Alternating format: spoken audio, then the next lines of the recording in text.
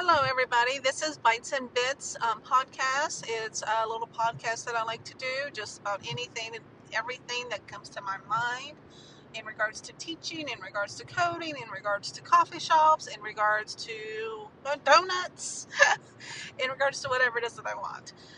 So feel free to text me at 740-300-1684 if you have any questions on anything that I'm talking about. And you also hear a lot about AWS. So stay tuned. Thank you. Hey, everybody. So today is Monday, February 10th, and I just got done doing my little TEALS volunteering at Trimble High School, and it was a lot of fun. What I kind of didn't really know what I was planning on doing when I came in. Last time I was there, we was playing with Metaverse, which is like an augmented reality, and I thought it was a fun way to get students into coding, just like get them excited by the creativity possibilities, and then later on we can focus on how to actually code. Because sometimes if you're just, if you're introduced to something purely through the coding standpoint as opposed to the creativity standpoint, you kind of get lost in it. You get lost in the frustration, and you get lost with the lack of ideas and motivation without the visual. Well, so that was kind of like I thought I was going to do whenever I came in, and it's a lot of fun. And I'm actually going to do that at the conference. I'm going to be doing a little roundtable at, talking about how you can introduce concepts of coding through play, learning to play and playing to learn. And so we talked about that, and then I went to, that's what my plan was. Anyways, Metaverse, kind of reinforce some of the concepts of things that you can create, like you can start with nothing and create something, and that's such an awesome feeling. So, but when I got there, and I was talking to the teacher of the class, Diana, and I was telling her about something that I did with another school that the students just really loved. And because we were talking about how sometimes the students, they get tired of the things like Scratch, and some of the stuff where it's more drag and drop, and then it's not really, maybe, I don't know if it lacks a challenge or if it just seems too cartoony or what, but they get tired of the Scratch and the similar. So I was telling her about how I went to another school, and I thought, I was giving the students a choice between Scratch or, something with actual hard coding with an IDE, integrated developer environment. And the students chose the IDE, which I was really surprised, and they loved it. Because there's no GUI, there's no graphical user interface, short of just what you can see. Well, I guess there is a little bit of a GUI because it does some autocomplete and stuff. But it's very more syntax-based and structural-based as opposed to like the little cartoons and the drag and drop and things of that nature.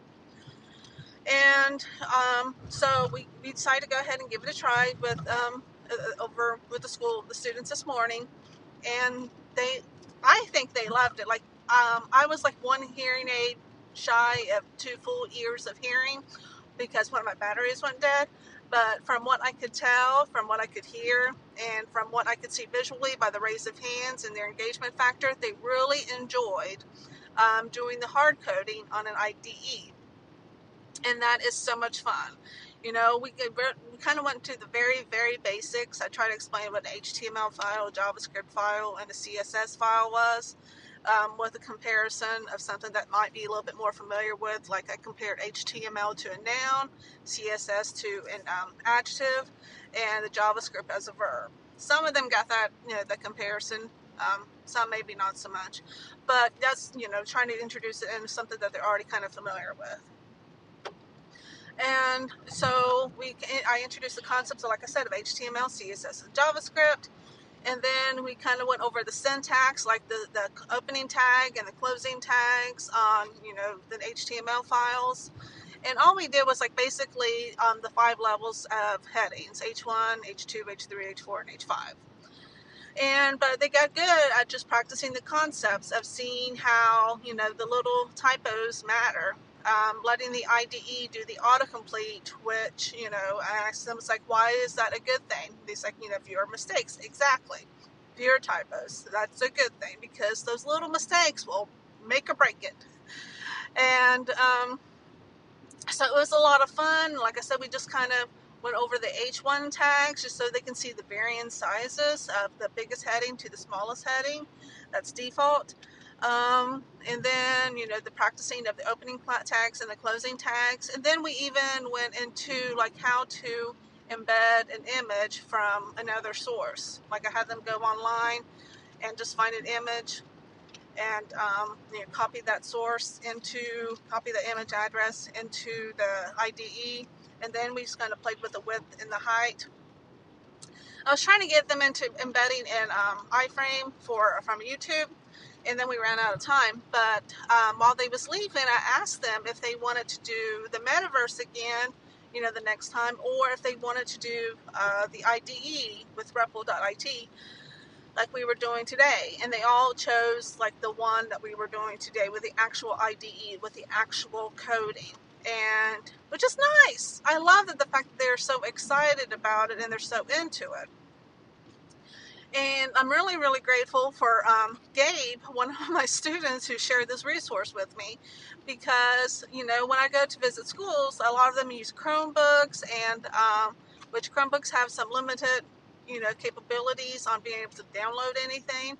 So, with something like VS Code, which, I use personally and my students use, it does have limitations because you can't download it on a Chromebook.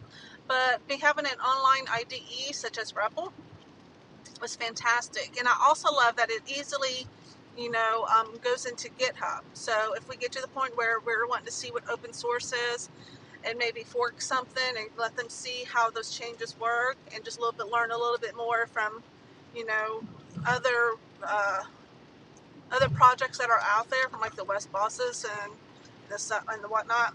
It's a great way for them to kind of see it and to build upon like how building blocks in regarding to their knowledge and their understanding of how websites are made. And another great thing about this whole REPL IDE is the fact that there's so many different languages you can use. The one we're doing right now is HTML, CSS, and JavaScript for websites. But also, I'm looking forward to Python. As I gain in my skills as Python, I'm looking forward to actually utilizing that Python interpreter within REPL so that we can actually learn a little bit of Python. I mean, that is a little bit further down the road. I got to, get my own skills under somewhat suitable before I can, try to teach it to somebody else. But I just love having those opportunities, and a resource like REPL is such a fantastic tool whenever you're trying to teach something. And sometimes the options and the resources out there are limited because of the technology. This kind of levels the playing field, so everybody can kind of learn, everybody can create, and kind of lessens the digital divide a little bit. So this is Monday. It's a fantastic Monday, and I hope you guys have a wonderful day. See ya.